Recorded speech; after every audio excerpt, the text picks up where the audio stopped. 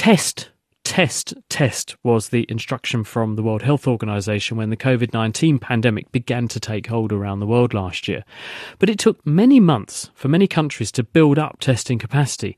And what we're still very bad at is rapid, so-called point-of-care testing that can spot an infected person quickly, cheaply, conveniently and accurately.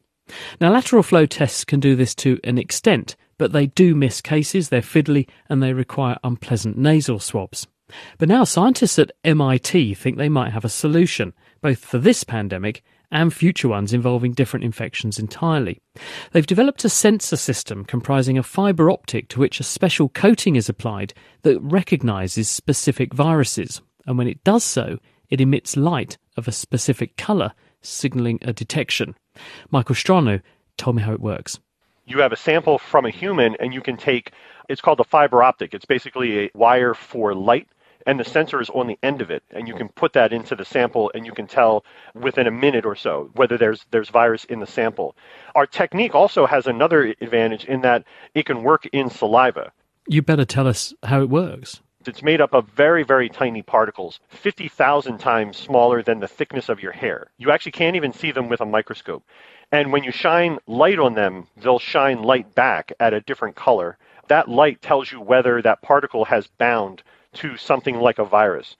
And we have technology at MIT that can put a coating around the particle so that it can fit onto different molecules you want to detect, like a lock and key. So if you think of the virus as like an asteroid type of shape, you want to make something that can fit into one of the crevices. So it only recognizes that virus and not something else that's in the environment. Got it. In essence, then, you have this very thin tube for light. You've decorated it with some kind of coating that means it's sticky selectively for the thing you want to detect. And when it binds onto the thing you want to detect, you get a different colour of light coming off of it, and you can see that difference, and that tells you, aha, our sensor has bound onto a coronavirus. That is correct, and it's very, very selective for just the virus that causes COVID-19. It also turns out to be very, very sensitive. We can end up detecting just handfuls of virus in a small droplet of liquid. But it has these other advantages that it's faster. It can be used right at the point of care, say right at the exit of an airplane, and it works in saliva.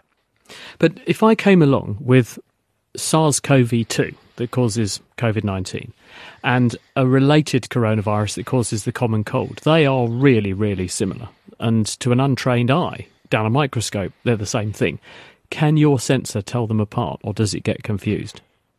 We actually did that exact test, and we were pleased to find that our sensor picks out just the virus that causes COVID-19 and not similar viruses. So it really is a very selective sensor.